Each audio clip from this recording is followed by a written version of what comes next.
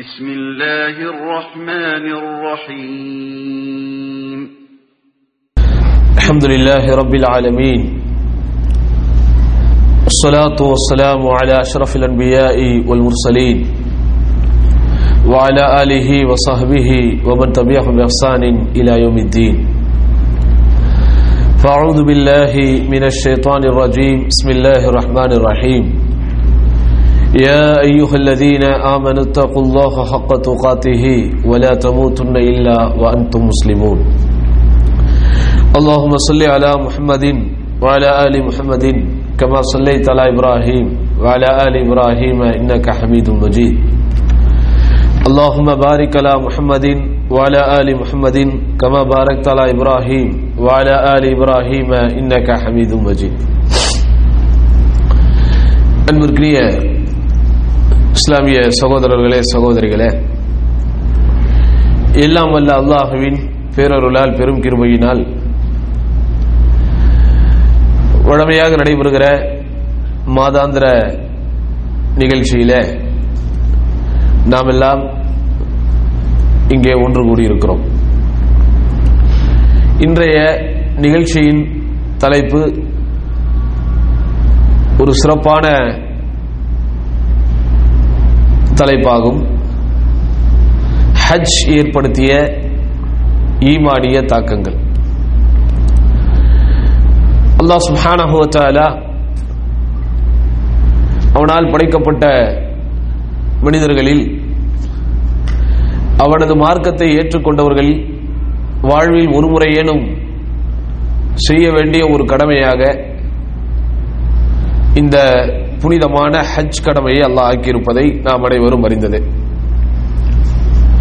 இங்கு இருக்கிற நம்மில் சிலர் அந்த ஹஜ் என்கிற கடமையை முடித்தவர்கள் இருக்கலாம். இன்னும் சிலர் இன்ஷா அல்லாஹ் ஹஜ் என்கிற பயணத்தை, ஹஜ் என்கிற கடமையை வெகு விரைவில் செய்ய வேண்டும் என்கிற நியத்திலே இருக்கலாம்.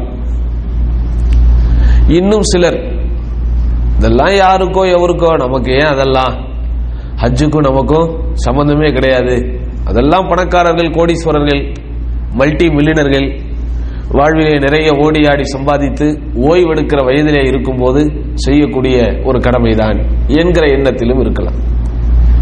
இதுதான் இன்றைக்கு ஹஜ்ஜை குறித்த சமூகத்தின் பார்வை. ஆனால்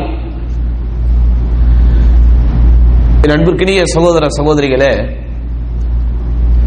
இஸ்லாம் என்கிற நம்முடைய மார்க்கம் இறைவனால் வழங்கப்பட்ட ஒரு உன்னதமான, உயர்வான, உண்மையான மார்க்கம் என்பதை உளப்பூர்வமாக உணருவதற்கு ஹஜ் என்கிற கடமையை, அந்த பிரயாணத்தை வாழ்வில் ஒரு முறையேனும் செய்து பார்க்க வேண்டும். அல்லாஹ்வுடைய மாபெரும் கிருபையினால், இறைவனுடைய ஒரு பெரிய அருள், இந்த ஆண்டு ஹஜ் செல்லக்கூடிய ஒரு பாக்கியத்தை அல்லாஹ் எமக்கு வழங்கினான். அதிலே நாம் காண்ட காட்சிகள், அங்கே மக்களிடத்திலே ஏற்பட்ட உணர்வு பிரளயங்கள், அந்த கடமையை நிறைவேற்றுகிற பாதையில் நம்முள் ஏற்பட்ட அந்த தாக்கங்களை, இயக்கங்களை ஒரு தொகுப்பாக ஆக்கி மக்களிடத்திலே செய்திகள் சொல்ல வேண்டும் என்கிற நோக்கத்திற்காகவே இந்த தலைப்பு இங்கே தேர்ந்தெடுக்கப்பட்டிருக்கிறது. ஐம்பெரும் கடமைகளில் ஒரு கடமை, ஐந்தாவது கடமை இந்த ஹஜ் கடமை என்பதையெல்லாம் நாம் நிறைய படித்திருக்கிறோம், கேட்டிருக்கிறோம், பேசியிருக்கிறோம். ஆனால் ஒரு முறை அந்த ஹஜ் என்கிற கடமையை நிறைவேற்றுகிற பாதையிலே பயணிக்கிற போதுதான் உண்மையில் உளப்பூர்வமான ஒரு ஈமானிய உணர்வை நம்மால் உணர முடிந்தது, சுவைக்க முடிந்தது. நமக்கெல்லாம் ஆச்சரியமாக இருக்கும் இந்த காலத்திலே, இது 60 வயதை தாண்டியவர்கள், 70 வயதை தாண்டியவர்கள், 80 வயதை தொட்டவர்கள் எல்லாம் கூட இந்த ஹஜ்ஜுக்கு போய்விட்டு வருகிறார்களே, எப்படி இவர்களுடைய உடல் ஒத்துழைக்கிறது என்கிற கேள்வி நெடுங்காலமாக நம்முடைய மனதிலே இருந்திருக்கும். ஆனால் அந்த கடமையை நிறைவேற்றுவதற்கு அவர்கள் அங்கே போனதற்கு உடல் எப்படி ஒத்துழைக்கிறது என்றால், முதலில் அவர்களுக்கு அங்கே உள்ளம் ஒத்துழைக்கக்கூடியதாக மாறிவிடுகிறது. மனம் இருந்தால் மார்க்கம் உண்டு என்று சொல்லுவார்கள். அப்ப அந்த ஈமானிய உணர்வோடு இறையற்ற உணர்வோடு அந்த உள்ளம் மாறிவிடுகிற போது அந்த உடல் அவர்களுக்கு அங்கே ஒத்துழைத்து விடுகிறது. சாதாரணமான ஒரு விஷயமே அல்ல. எல்லோரும் சொல்லுவார்கள், பணம் இருந்தவர்கள் பணக்காரர்கள் செய்கிற கடமை அது, பணம் பணம் என்று பணத்தை பிரதானமாக பேசுவார்கள். பணம் இரண்டாம் பட்சம் தான் சகோதரர்களே. முதலில் அந்த கடமையை செய்வதற்கு மனம் வேண்டும். அப்படி அல்லாஹ்வுடைய பெரும் கிருபை, ஒவ்வொரு வருடமும் லட்சக்கணக்கான மக்கள் இந்த கடமையை நிறைவேற்றிவிட்டு வருகிறார்கள். இந்த ஆண்டும் பல லட்சம் மக்கள் அந்த கடமையை நிறைவேற்றிவிட்டு மிக சிறப்பான முறையிலே அன்று பிறந்த பாலகன் போல் பாவங்கள் அனைத்தும் மன்னிக்கப்பட்ட ஒரு புத்துயிராய் தங்கள் சொந்த ஊருக்கு திரும்பி இருப்பார்கள் என்பதிலே மாற்று கருத்து இல்லை. இந்த ஹஜ் கடமை சமூகத்திலே என்ன மாதிரியான ஒரு மாற்றங்களை, ஒரு தாக்கங்களை, ஒரு உணர்வுகளை ஏற்படுத்துகிறது? அருமை சகோதரர்களே, ஹஜ்ஜிலே நாம் கண்ட அந்த பல காட்சிகளை வைத்து தொகுத்து பார்க்கும் போது ஒரு 10 உணர்வுகளை இந்த ஹஜ் என்கிற பிரயாணம் நமக்கு தருகிறது. உணர்வின் மேலீட்டால் அந்த ஈமானிய உணர்வு மேலோங்குவதன் அடிப்படையில் வெளிப்படுகிற அந்த 10 தாக்கங்களை இப்போது நாம் பார்க்க போகிறோம். முதலில் என்ன? ஒரு இறை நம்பிக்கையாளனுக்கு தன் பலத்தை உணர வைக்கிற ஒரு கடமை இந்த ஹஜ். ஏன்னா ஹஜ்ஜுக்கு மட்டும்தான் அல்லாஹ் சுப்ஹானஹு வ தஆலா மனிஸ்ததாஅ இலைஹி சபீலா என்ற அந்த இஸ்திதாஅத் வலிமை என்கிற ஒன்றை அல்லாஹ் சுப்ஹானஹு வ தஆலா கடமையாக்கி இருப்பது, நிபந்தனையாக்கி இருப்பது இந்த ஹஜ் என்கிற கடமை. இஸ்லாம் என்பது 50 தூண்களிலே அமைக்கப்பட்டிருக்கிறது என்கிற செய்தியை நபிகள் நாயகம் ஸல்லல்லாஹு அலைஹி வஸல்லம் சொல்லுகிற போது கலிமாவை சொல்லுகிறார்கள், தொழுகையை சொல்லுகிறார்கள், நோன்பை சொல்லுகிறார்கள், ஜகாத்தை சொல்லுகிறார்கள். ஹஜ் என்பதை சொல்லும் போது மட்டும்தான் மனிஸ்ததாஅ இலைஹி சபீலா, யாரால் இயலுமோ அவர்களுக்கு அது கடமை. ஜகாத்தும் இயல்பவர்களுக்கு தானே கடமை, எல்லாத்துக்கும் கடமை இல்லையே. ஜகாத் யாருக்கு கடமை?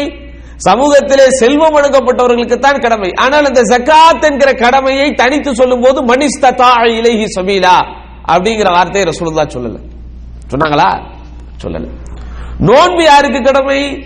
அதுவும் பருவம் வந்தவர்களுக்கு தான் கடமை. பச்சை பிள்ளைகளுக்கு, பாலகர்களுக்கு இது கடமை இல்லை. வழக்கத்திலே அவர்களுக்கு பயிற்சி வருவதற்காக நாம் சிறுபிள்ளையில் இருந்தே அவர்களை அந்த பயிற்சி நாம் கொடுத்தாலும் கடமை என்று வரும்போது யாருக்கு? அதுவும் முடிந்தவர்களுக்கு தான் கடமை. ஆனா அதை சொல்லும் போது மனிஸ்ததாஅ இலைஹி சபீலா அப்படிங்கிற வார்த்தையை ரசூலுல்லாஹ் சேர்க்கல. ஆனா ஹஜ்ஜுல் பைத், அல்லாஹ்வின் புனித இல்லத்தை வாழ்வில் ஒரு முறையேனும் இந்த ஹஜ் என்கிற கடமைக்காக கண்டுவிட்டு வர வேண்டும் என்பதை சொல்லுகிற போதுதான் ரசூலுல்லாஹி ஸல்லல்லாஹு அலைஹி வஸல்லம் மனிஸ்ததாஅ இலைஹி சபீலா, யாருக்கு அங்கே செல்வதற்கு வாய்ப்பும் வசதியும் இருக்கிறதோ அவர்களுக்கு கடமை என்கிற வார்த்தையை இணைத்து சொல்லுகிறார்கள் ரசூலுல்லாஹி ஸல்லல்லாஹு அலைஹி வஸல்லம். அப்படின்னா என்ன அர்த்தம்? சமூகத்திலே இருக்கிற இறை நம்பிக்கையாளர்களில் உண்மையிலேயே வலிமை கொண்டவர்களுக்கு தான் அல்லாஹ் சுப்ஹானஹு வ தஆலா இந்த பாக்கியத்தை தருகிறார். பணம் உள்ள எல்லாத்துக்கும் தந்துறது இல்லையே. எல்லா பணக்காரர்களும் ஹஜ்ஜுக்கு போயிட்டு வந்து விட்டார்களா? எல்லா வசதி வாய்ப்புள்ள வாலிபம் கொண்டவர்களும் உடலிலே வலிமை உள்ளவர்களும் பலம் உள்ளவர்களும் போய் வந்து விட்டார்களா? இல்லையே. எத்தனையோ பேருக்கு வசதி இருக்கும், வாய்ப்பு இருக்கும். என்ன பாய் ஹஜ்ஜுக்கு போலியா அப்படின்னு தலையாட்டுவார். என்ன அர்த்தம்? இருங்க பாய், நிறைய கடமை இருக்கு அப்படின்னா என்ன? இவர் பார்வையில் இன்னும் அவருக்கு நிறைய அந்த செட்டிங் வியாபாரம் எல்லாம் முடிக்க வேண்டியது இருக்கு. 2ஆம் நம்பர் தொழில் நிறைய ஒரு மூட வேண்டியது இருக்கு. அதெல்லாம் செஞ்சு எல்லா ஒரு முடிவுக்கு வந்ததுக்கு அப்புறம் இவருக்கா ஒரு உணர்வு வரும், ரைட் இப்ப நம்ம வந்து இந்த 2ஆம் நம்பர் வேலையில இருந்து வெளியே வந்துட்டோம், செட்டிங்ல இருந்து நம்ம வெளியே வந்துட்டோம் என்கிற ஒரு உணர்வு இவருக்கு வரும்போது இவர் தன்னை தயாராக்குவார். இப்படி மனதால் நினைத்து நினைத்து காயப்போட்டு ஆறப்போட்டு வசதியும் வாய்ப்பும் வலிமையும் வழங்கப்பட்ட கோடான கோடி பேர் இன்னும் ஹஜ் செய்யாமலே இருந்து கொண்டிருக்கிறார்கள். அதனாலதான் அல்லாஹ் சுப்ஹானஹு வ தஆலா திருமறை குர்ஆனில் 3வது அத்தியாயம் 97வது வசனத்திலே சொல்லும்போது வலில்லாஹி அலன் நாஸி ஹஜ்ஜுல் பைத்தி மன் இஸ்ததாஅ இலைஹி சபீலா, நிச்சயமாக இந்த மனிதர்கள் மீது அல்லாஹ்விற்காக செய்ய வேண்டிய கடமை இருக்கிறது. யாருக்கு அந்த இல்லத்தை போய் தரிசித்து விட்டு வருவதற்கு, ஹஜ் செய்து விட்டு வருவதற்கு சக்தி இருக்கிறதோ அவர்கள் மீது கடமையாக இருக்கிறது என்று அல்லாஹ் சுப்ஹானஹு வ தஆலா பலமுள்ளவர்கள் மீது மட்டுமே சுமத்தப்பட்டிருக்கிற கடமையாக இந்த ஹஜ் என்கிற கடமையை சொல்லி, ஒரு இறை நம்பிக்கையாளன் ஹஜ் என்கிற பயணத்திற்கு அவன் தயாராகும் போது அவனுடைய பலத்தை அவனுக்கு இந்த ஹஜ் கடமை உணர்த்துகிறது. சகோதரர்களே, அதுதான் உண்மையிலேயே அங்க உணர முடிச்சு. இத்தனை கோடி பேர் இந்த உலகத்திலே முஸ்லிம்களாக வாழ்ந்து கொண்டிருக்கும் போது அதில் அல்லாஹ் சுப்ஹானஹு வ தஆலா சில லட்சம் பேரை மட்டும் தேர்ந்தெடுத்து அங்கே கொண்டு வந்து ஒன்று சேர்க்கிறான். அவ்வளவு சிரமங்கள் கஷ்டங்களை அவர்கள் இன்முகத்தோடு ஏற்றுக்கொண்டு அங்கே வருகிற தடங்கல்கள், அங்கே ஏற்படக்கூடிய சங்கடங்கள் அனைத்தையும் இன்முகத்தோடு தாங்கிக் கொண்டு அங்கே அடிக்கிற வெயில், வெப்பம், உஷ்ணம், சூடு அனைத்தையும் அவர்கள் இன்முகத்தோடு ஏற்றுக்கொண்டு அந்த பிரம்மாண்டமான கடமையை நிறைவேற்றுவதற்கு சில லட்சம் பேர் அங்கே தயாராகும் போது அங்கே நம்மால் உணர முடிந்த முதல் உணர்வு தன் பலத்தை தனக்கு இந்த கடமை உணர வைக்கிறது. இரண்டாவது என்ன? இறைவணக்கம் இறைவனுக்கே, இறைவணக்கம் இறைவனுக்கே என்கிற அந்த ஒரு உணர்வை, அந்த ஒரு தாக்கத்தை இந்த ஹஜ் என்கிற கடமை ஏற்படுத்தியது. அல்லாஹ் சுப்ஹானஹு வ தஆலா ஹஜ் என்கிற கடமையை பற்றி சொல்லும் போதுதான் திருமறை குர்ஆனில் சூரா பக்ரா 196 சொல்லுகிறான், அத்திம்முல் ஹஜ்ஜ வல் உம்ரத லில்லாஹ், அல்லாஹ்விற்காகவே இந்த ஹஜ்ஜையும் உம்ரா என்கிற இந்த கடமையையும் நிறைவேற்றுங்கள். சாதாரணமான கடமை அல்ல. குறைந்தபட்சம் ஒரு வார காலம், ஆக குறைந்தபட்சம் ஒரு 6 தினங்களாவது இந்த முழுக்க முழுக்க கஷ்டங்களையும் சிரமங்களையும் இன்முகத்தோடு ஏற்றுக்கொண்டு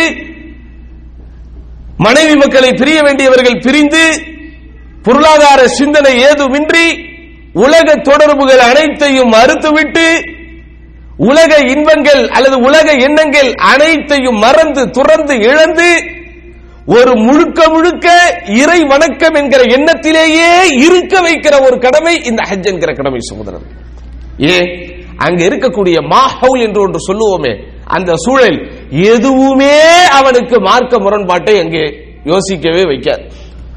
நோன்பு எவ்வளவுதான் உயர்ந்த ஒரு கடமை என்றாலும், உன்னதமான ஒரு உணர்வு என்றாலும், அந்த நோன்பிலே நாம் இருக்கும் போது அல்லாஹு அக்பர், அல்லாஹுவின் அளப்படி அருளை நாம் பெற்றுக் கொண்டிருக்கிறோம் என்றாலும், ரையான் என்கிற ஒரு சொர்க்கவாசல் இந்த நோன்புக்காக பிரத்யேகமாக இருக்கிறது என்பதை நாம் உணர்ந்தாலும், அந்த நோன்பு வைக்கும் போது 24 மணி நேரமும் நாம் ஒரு பாதுகாப்பான சூழலில் இருக்கிறோம் என்று நம்மால் சொல்ல முடியாது. நம்ம நோன்பு வச்சிருப்போம், ஆனா நம்ம வேலை பார்க்கிற இடத்துல ஒரு 100% இஸ்லாமிய சூழலை உங்களால் பார்க்க முடியாது. நம்ம நோன்பு வச்சிருப்போம், ஆனால் நாம் பிரயாணத்திற்காக எங்காவது போகும்போதோ வரும்போதோ, நம்முடைய சொந்த அலுவல்களுக்காக நாம் போகும்போதோ வரும்போதோ, நம்முடைய வீட்டையோ அல்லது வீட்டை சுற்றியோ நாம் காணுகிற காட்சிகள் எல்லாம் முழுக்க முழுக்க இஸ்லாமிய மயமாகுதலாக இருக்கிறது என்றால் நம்ம என்ன செய்ய முடியாது, உறுதியாக சொல்ல முடியாது.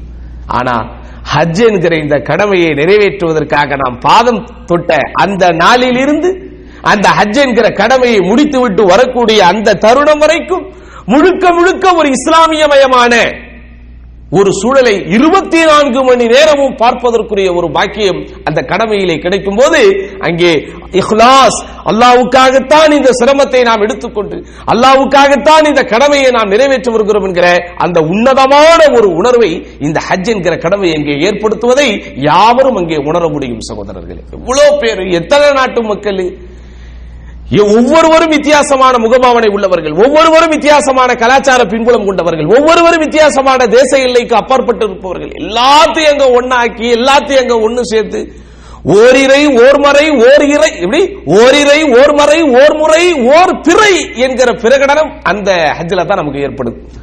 மற்ற ஊர்லயாவது நம்ம ஓர் இறைன்னு சொல்லிட்டு உட்கார்ந்துடலாம், ஓர் மறைன்னு கூட சொல்லிட்டு உட்கார்ந்துடலாம், ஓர் முறைன்னு சொல்ல முடியாது, ஒவ்வொருத்தரும் ஒவ்வொரு மாதிரி இருப்போம். அதே மாதிரி ஓர் பிறை என்றும் சொல்ல முடியாது. ஊருக்கு ஒவ்வொரு நாள் பிறனா ஒவ்வொரு நாள் நோம்பு. ஆனா அங்க நம்ம போயிட்டா ஓரிரை ஓர்மறை ஓர் முறை ஓர் பிறை என்கிற அளவிற்கு முழுக்க முழுக்க இந்த இறைவணக்கம் இறைவனுக்கு தான். இந்த இபாதத் என்பது, இந்த வணக்க வழிபாடு என்பது என்னை படைத்து பரிபாலித்து ரட்சித்து பரிபக்குவப்படுத்தி பாதுகாத்துக் கொண்டிருக்கிற என் அல்லாஹ்விற்காகத்தான் நான் செய்ய வந்திருக்கிறேன் என்கிற அந்த ஒரு உணர்வை அந்த ஹஜ் என்கிற கடமை ஏற்படுத்துது. அடுத்த என்ன? ஒழுக்கம் முதலில், அது மூன்றாவது உணர்வு. முதல் உணர்வு என்னது? என் பலத்தை எனக்கு இந்த ஹஜ் உணர வைக்குது. இரண்டாவது உணர்வு இறைவணக்கம் இறைவனுக்காகவே என்கிற அந்த உணர்வை மேலோங்க வைக்கிறது. மூன்றாவது சகோதரர்களே, இதான் ஒரு ஹைலைட்டடான ஒரு விஷயம். ஹஜ் என்கிற இந்த கடமையை செய்வதற்கு யாரெல்லாம் முடிவெடுக்கிறார்களோ, யாரெல்லாம் அந்த நீயத்திற்குள் உள்ளே போகிறார்களோ, அவர்களுக்கு தார்மீக ரீதியில் மானசீகமாக இஸ்லாமிய மார்க்கம் சில கட்டளைகளை கடமைகளை பிரத்யேகமாக பிறப்பிக்கிறது. குர்ஆனுடைய ஒரு வசனமே இதற்கு நமக்கு வழிகாட்டுதலாக இருக்கிறது.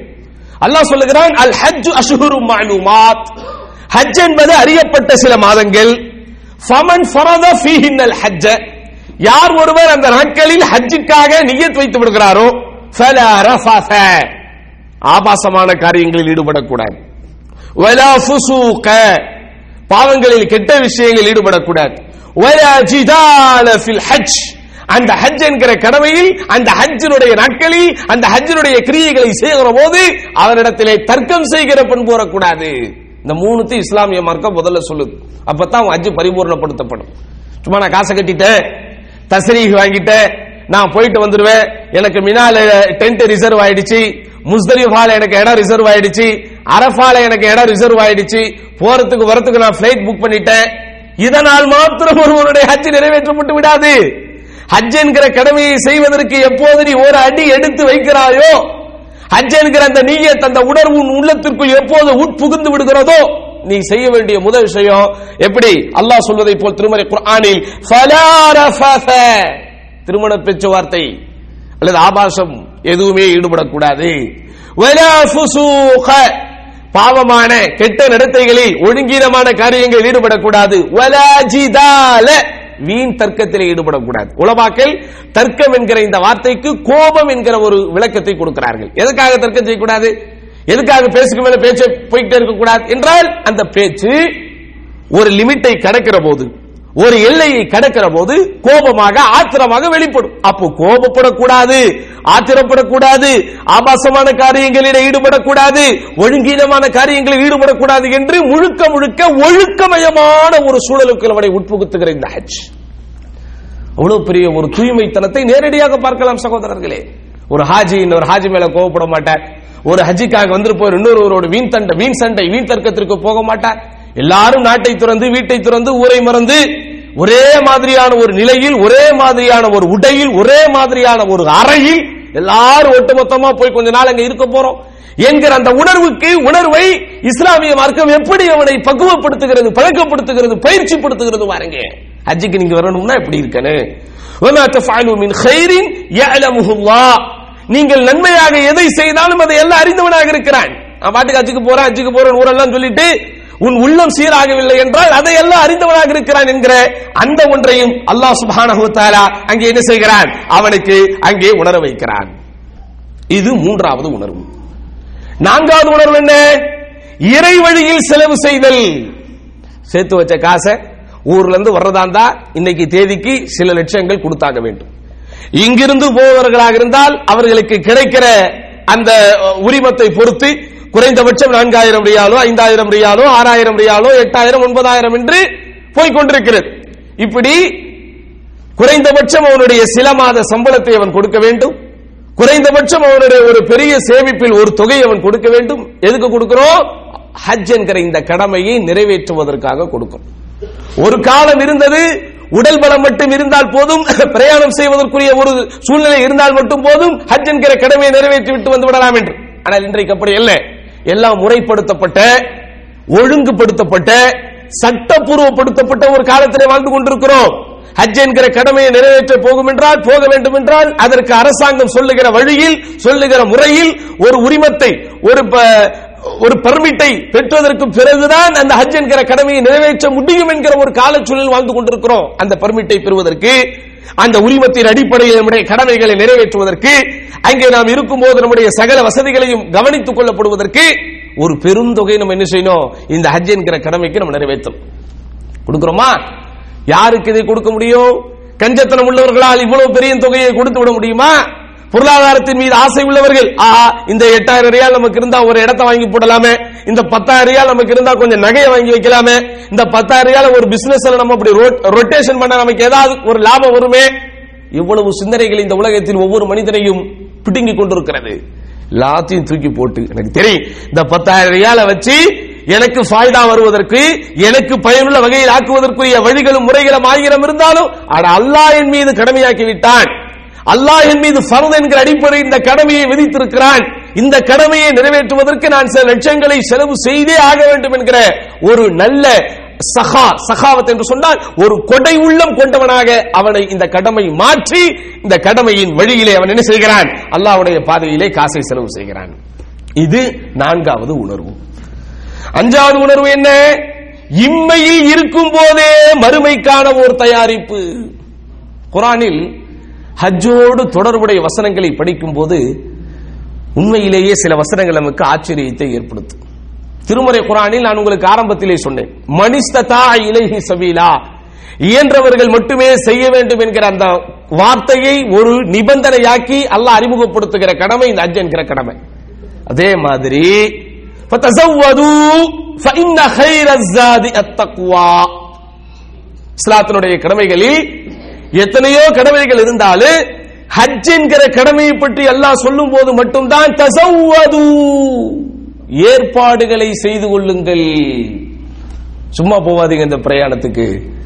எவ்வளவு நாள் அங்கே நீங்கள் தங்க போகிறீர்களோ, எவ்வளவு நாட்கள் நீங்கள் அங்கே தங்க போகிறீர்களோ, அந்த தங்குவதற்குண்டான உங்களுடைய தேவைகளை நிறைவேற்றிக் கொள்வதற்குண்டான பொருட்களை, ஆயத்த சாமான்களை நீங்கள் எடுத்துக்கொண்டு புறப்படுங்கள். யமன் தேசத்து மக்களிடத்திலே ஒரு வித்தியாசமான பழக்கம் இருந்தது. கலீஃபா உமர் ரலியல்லாஹு காலத்தில் சில பேர் எப்பவுமே வருவாங்களாம். வரும்போது உணவு எதையும் கொண்டு வருவதில்லை. உடன் யமன்ல இருந்து மக்காவுக்கு வரும்போது என்ன செய்யறதில்ல, உணவு பொட்டலங்கள் எதையுமே கொண்டு வருவது இல்லை. ஏன்பா இப்படி நீங்க தொடர்ச்சியாக வருகிறீர்கள் என்று கேட்டால், நஹ்னு முத்தவக்கிலூன் என்று அவர்கள் சொல்லுவார்கள். முத்தவக்கிலூன் என்றால் நாங்கள் அல்லாஹ்வின் மீது தவக்கல் வைப்பவர்கள் அப்படின்னு. உமர் ரலியல்லாஹு இந்த கம்ப்ளைண்டா போயிடுச்சு. ஒரு வாட்டி ரெண்டு வாட்டி யதார்த்தமா வந்துட்டாங்கன்னா இருக்கிறவங்க பங்கு போட்டு கொடுக்கலாம், தப்பு கிடையாது. ஏன்னா ஹஜ்ஜிங்கிற கடமைக்கு வர எல்லாருமே வெளியூர்ல இருந்து வர்றாங்க. எல்லாருமே அவர்கள் இருக்கக்கூடிய நாட்களுக்கு தேவையான அனைத்தையும் அவர்கள் கொண்டு வருகிறார்கள். ஒரு தட்டுப்பாடு அங்க ஏற்படும். நம்ம நினைச்ச நேரத்தில் நினைச்ச இதை உருவாக்க முடியாது, வாங்க முடியாது. அதனால இப்படி தொடர்ச்சியாக இவர்கள் பங்கு போட்டுக் கொண்டிருப்பது சிலருக்கு கஷ்டத்தை ஏற்படுத்துகிறது, சங்கடத்தை ஏற்படுத்துகிறது அப்படின்னு ஒரு புகாராகவே உமர் ரலியல்லாஹு போயிடுச்சு. உடனே உமர் ரலியல்லாஹு அவங்களை கூப்பிட்டு விசாரிக்கிறாங்க. குர்ஆன்ல அல்லாஹ் சொல்லி இருக்கிறான், தஸவ்வது ஃபஇன்ன கைரஸ் ஸாதி அத்தக்வா, ஹஜ்ஜுக்காக நீங்கள் புறப்பட்டு வரும்போது கட்டி சாதங்களை எடுத்துக் கொள்ளுங்கள்.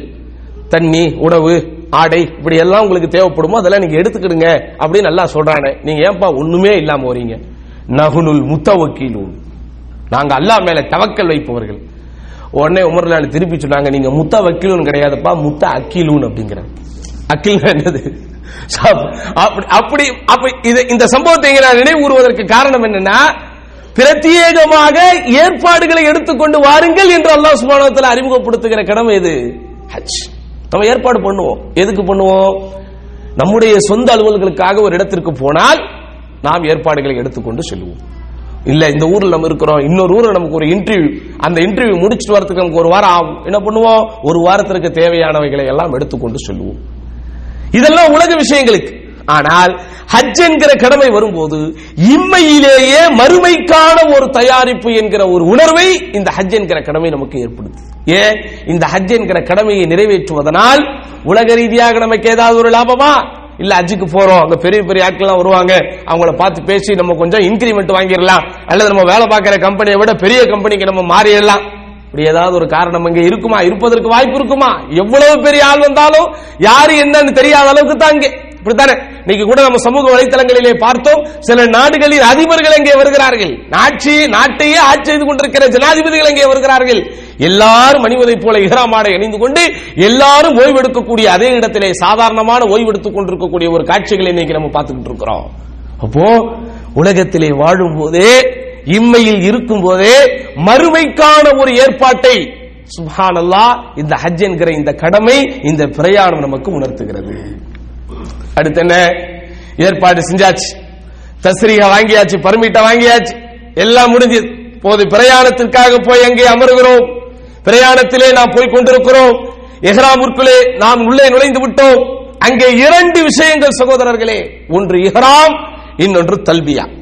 இது நமக்கு எதை உணர்த்துகிறது? ஏகத்துவ சமத்துவ பிரகடனத்தை அங்கே நமக்கு உணர்த்துகிறது. இப்படி லப்பைக் அல்லாஹும்ம லப்பைக் லப்பைக் லா ஷரீக லக லப்பைக் இன்னல் ஹம்த வன் நிஅமத லக வல் முல்க் லா ஷரீக லக் என்கிற அந்த வார்த்தை வானத்தை பிளக்கக்கூடிய அளவிற்கு இந்த ஹாஜிமார்கள் விண்ணதிர சொல்லிக் கொண்டே செல்லுகிறார்கள். எல்லாரும் மேலே ஒரு தைக்கப்படாத ஆடை, கீழே ஒரு தைக்கப்படாத ஆடை. இதுதான் ஏகத்துவ சமத்துவ பிரகடனம். அங்கே அமர்ந்து கொண்டிருப்பவர்கள் அந்த ஹஜ்ஜுக்கான பிரயாணத்திற்கு வந்தவர்கள் ஒவ்வொருவரும் ஒவ்வொரு மொழி பேசக்கூடியவர்களாக இருக்கலாம், பொருளாதாரத்திலே, பின்புலத்திலே, செல்வாக்கிலே, சொல்வாக்கிலே வேறுபட்டவர்களாக இருக்கலாம், பதவியிலே, பட்டத்திலே, படிப்பிலே வித்தியாசமானவர்களாக இருக்கலாம், அழகிலே, ஆற்றலிலே, அறிவிலே வித்தியாசப்பட்டவர்களாக இருக்கலாம். ஆனா ஹஜ் என்கிற அந்த கடமைகளை செய்வதற்கு உள்ளே வந்ததற்கு பிறகு எல்லாருக்கும் ஒரே மாதிரியான ஆடை.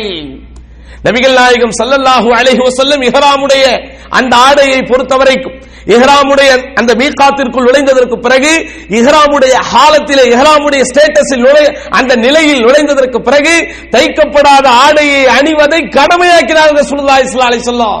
வித்தியாசம் வரக்கூடாது, பேதம் இருக்கக்கூடாது. உலகத்திலே வேண்டுமானால், நீங்கள் வாழுகிற இடங்களிலே வேண்டுமானால் உங்களுடைய படிப்பிற்கு ஏற்றாற்போல், உங்களுடைய பொருளாதாரத்திற்கு ஏற்றாற்போல் உங்களுடைய ஆடைகளிலே வித்தியாசம் இருக்கலாம், உங்களுடைய பாவனைகளிலே வித்தியாசம் இருக்கலாம். ஆனா அல்லாஹ்வுடைய புனித இல்லமாம் அந்த ஹஜ் கடமையை நிறைவேற்றுவதற்கு நீங்கள் வந்து விட்டால் உங்களுக்கு இடையில் எந்த ஏற்றத்தாழ்வும், எந்த வித்தியாசமும், எந்த வேற்றுமையும் இருக்கக்கூடாது என்கிற அந்த ஒற்றை உணர்வை அல்லாஹ் அக்பர் அந்த இஹ்ராம் என்கிற அந்த ஆடையும் தல்பியாவின் முழக்கமும் நமக்கு உணர்த்துகிறது. சகோதரர்களே, எவ்வளவு பெரிய அற்புதமான முழக்கம் அது! எந்த இடத்தில் அல்லாஹ்வை பற்றி சொன்னதனால் அவர்கள் விரட்டடிக்கப்பட்டார்களோ, எந்த பூமியில் அல்லாஹ் ஒருவன் மட்டும்தான் வணங்கப்பட வேண்டும் என்கிற கொள்கையை சொன்னதனால் எல்லோரும் அங்கே விமர்சிக்கப்பட்டார்களோ, துன்புறுத்தப்பட்டார்களோ, தொல்லைகளுக்கு ஆளாக்கப்பட்டார்களோ, அதே இடத்தில் விண்ணதிர சப்தம் போட்டு ரசூலுல்லாஹி ஸல்லல்லாஹு அலைஹி வஸல்லம் தல்பியாவை சொல்லுகிறார்கள். பொதுவாகவே இஸ்லாமிய மார்க்கத்திலே, ஷரியத்திலே ஒரு அதபும் மரபும் உண்டு. அல்லாஹ்வை திக்ரு செய்கிற போது நாம் மனதிற்குள் தான் செய்ய வேண்டும் என்று, சத்தமிட்டு செய்யக்கூடாது, பணிவாக செய்ய வேண்டும், மௌனமாக செய்ய வேண்டும், அமைதியாக செய்ய வேண்டும் என்றுதான் இஸ்லாம் நமக்கு ஆணையிட்டு இருக்கிறது.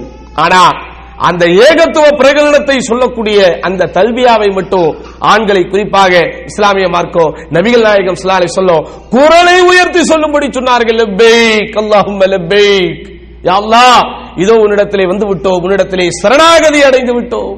லா ஷரீக லக், யா அல்லாஹ் உனக்கு இணையே இல்லை, உனக்கு துணையே இல்லை. ஊரிலே இருக்கும் போது கபராக ஏறி ஃபாத்தியா ஓதினவர்களும் லா ஷரீக லக் என்று சொல்ல வைப்பது இந்த ஹஜ். ஊரிலே இருக்கும் போது தர்காவாக ஏறி நேர்ச்சை செய்தவர்கள், பச்சை தலைப்பாகை கண்டவர்களை எல்லாம் புனிதமானவர்கள் நினைத்தவர்கள், சொல்லுகிற வழிகளெல்லாம் தங்களுடைய மார்க்கத்தை அடகு வைத்தவர்கள், ஒவ்வொரு கந்துரியின் போதும் ஒவ்வொரு தர்காவினுடைய அனாச்சாரமான விழாக்கள் வரும்போதும் முன்னின்று எல்லா காரியங்களையும் செய்தவர்களை எல்லாம் தௌஹீதின் திருக்கலிமாவை படிக்க வைக்கிற கடமை இந்த ஹஜ் என்கிற கடமை. எல்லாரும் அங்க வந்து லப்பைக் அல்லாஹும்ம லப்பைக் லப்பைக் லா ஷரீக லக லப்பைக். சாதாரணமான காட்சி அங்க இது. அல்லாஹு அக்பர். ஆங்கிலம் பேசுகிற முஸ்லிமும் அங்கே வந்து லப்பைக் அல்லாஹும்ம லப்பைக், தமிழ் பேசுகிற முஸ்லிமும் அங்கே வந்து லப்பைக் அல்லாஹும்ம லப்பைக், அரபு பேசுவோனும் அங்கே வந்து லப்பைக் அல்லாஹும்ம லப்பைக். இப்படிப்பட்ட ஒரு ஒருமைப்பாட்டை, இப்படிப்பட்ட ஒரு சர்வதேச கீதத்தை எங்கே எந்த சமூகம் காட்டிவிட முடியும்? எந்த மதத்துக்காவது, எந்த கொள்கைக்காவது இப்படிப்பட்ட ஒரு பின்புலம் இருக்கிறதா இந்த உலகத்திலே? அதான் சொன்னேன், அந்த நாம் இருப்பது உண்மையான மார்க்கம் தான் என்பதை உளப்பூர்வமாக நமக்கு உணர வைக்கிற ஒரு உன்னதமான கடமை இந்த ஹஜ் என்கிற கடமை. சகோதரர்கள், தல்பியாவை ஒவ்வொரு நிறத்தில் உள்ளவர்கள், ஒவ்வொரு முக அமைப்பிலே உள்ளவர்கள், உங்களுக்கு தெரியும் இந்தோனேசியக்காரர்கள், சைனாக்காரர்கள், இவர்கள் எல்லாம் கொஞ்சம் வித்தியாசமான முகம் கொண்டவர்கள். அவர்களை விமர்சிப்பதற்காக நான் சொல்லவில்லை, அப்படி ஒரு வித்தியாசமான முகம் தோற்றம் கொண்டவர்கள். ஆனா அந்த எந்த வித்தியாசத்திற்கும் இடமில்லாத அளவிற்கு அல்லாஹு அக்பர் எல்லாரும் சேர்ந்துகிட்டு அந்த தல்பியாவை சொல்லிக்கொண்டே போகும்போது ஒரு சமத்துவத்தை, ஒரு ஏகத்துவ பிரகடனத்தை இந்த பயணம் நமக்கு என்ன செய்து உணர வைக்கு. முடிச்சாச்சு. போயிட்டு ஹஜ்ஜி கிரியைகளின் முதல் நாள் யௌமு தர்வியா என்கிற 8வது நாள் வருகிறது. நம்ம ஊர்ல என்னதான் 40 நாள்னு சொல்லி 2 மாசம்னு சொல்லி கூட்டு வந்தாலும் ஹஜ் என்கிற கிரியைகள் ஸ்டார்ட் ஆகிறது எப்பந்தான்? 8ஆம் நாளில் தான். அதுக்கு முன்னாடி வரைக்கும் நம்ம ஊர்ல அப்படி ஹஜ் என்கிற 10 லட்சம் 5-6 லட்சம் செலவு பண்ணிட்டு வர்றவங்கள அப்படி சிம்பிளா 6 நாள்னா அப்படி சாதாரணமா போயிடுவேங்கிறதுக்காக நம்ம ஏஜென்சிகள் என்ன செய்யறது, அப்படி 40 நாள் 50 நாள் 60 நாள் கொண்டு வர்றாங்க. ஆனா உண்மையிலேயே ஹஜ்ஜினுடைய கிரியைகள் எப்ப ஸ்டார்ட் ஆகுது? யௌமு தர்வியா என்கிற அந்த 8வது நாளில் ஸ்டார்ட் ஆகுது. அல்லாஹு அக்பர். அந்த யௌமு தர்வியா என்கிற அந்த 8வது நாளில் அந்த மீனா என்கிற கூடாரத்தில் எல்லாரும் உள்ளே வந்து உமரும் போதுதான் ஒரு புதிய வாழ்க்கையை அங்கே நம்மால் உணர முடிகிறது. சகோதரர்கள், இது இந்த ஹஜ் என்பது, ஹஜ் என்கிற இந்த கடமை ஏற்படுத்துகிற ஒரு எத்தனாவது 4 5 6 7வது உணர்வு, புதிய வாழ்வை உணர்கிறோம். சாதாரணமான வாழ்க்கையாது. ஒவ்வொருவரும் ஒவ்வொரு பின்புலம் கொண்டவர்கள். உதாரணமாக தமிழ் பேசுகிற மக்கள் எல்லாம் ஒரு கூடாரத்திற்குள் இருந்தாலும், மலையாளம் பேசுகிற மக்கள் எல்லாம் இன்னொரு கூடாரத்திற்குள் இருந்தாலும், அவங்களுக்கு இடையில எவ்வளவு வேறுபாடு. இங்கே இருக்கக்கூடிய டாக்டர்ஸ் அங்கே வந்திருந்தார்கள், பெரிய பெரிய கம்பெனியில் மிகப்பெரிய மேலாளர்களாக, இன்ஜினியர்களாக, தொழிலதிபர்களாக இருந்தவர்கள் அங்கே வந்திருந்தார்கள். கம்பெனியிலே சாதாரண இடைநிலையிலே ஊழியம் செய்து கொண்டிருக்கக்கூடிய ஊழியர்கள் அங்கே வந்திருந்தார்கள். யாருக்கும் மத்தியிலும் வித்தியாசம் கிடையாது. ஒரே மாதிரியான பெட், ஒரே மாதிரியான உணவு, ஒரே மாதிரியான ஏற்பாடு. அன்பு சகோதரர்களே, வந்திருக்கக்கூடிய புள்ளி விவரம் சொல்லுகிறது, ஒரு டென்ட்டிற்குள் நூற்றுக்கணக்கான மக்கள் அங்கே தங்கி இருந்தாலும் குறைந்தபட்சம், அதாவது 30 பேருக்கு ஒரு கழிவறை ஒதுக்கப்படுகிறது. ஒரு டென்ட்ல 300 பேர் தங்கி இருக்கிறாங்கன்னு சொன்னா அங்கே 10 கழிவறைகள், 600 பேர் தங்கி இருந்தார்கள் என்றால் அங்கே 20 கழிவறைகள். இப்படித்தான் அந்த கூடாரங்களுக்குள் கழிவறைகள் கட்டப்படுகிறதா. யோசிச்சு பாருங்க, 30 பேருக்கு ஒரு கழிவறை என்றால் இது ஒரு புதிய வாழ்க்கையா இல்லையா? இது ஒரு உணர்வு பூர்வமான ஒரு வாழ்க்கையா இல்லையா? ஒரே மாதிரியான பெட்ல எல்லாரும் கிடக்கிறாங்க. அவங்க ஊர்ல அவங்க வித்தியாசமான வாழ்க்கையில இருந்திருப்பார்கள். ஒவ்வொருவரும் அவர்கள் வேலை பார்க்கக்கூடிய இடத்திலே ஒரு வித்தியாசமான ஒரு பதவியிலே பட்டத்திலே இருந்திருப்பார்கள். எந்த விதமான வேறுபாடும் இல்லாமல் அல்லாஹு அக்பர் அந்த மினா என்கிற கூடாரத்திற்குள் எல்லோரும் ஒரு ஒருமைப்பாட்டோடு அங்கே இருக்கக்கூடிய ஒரு காட்சியை நம்மால் காண முடிந்தது. இந்த மினா என்பது எப்படிப்பட்ட ஒரு இடம்?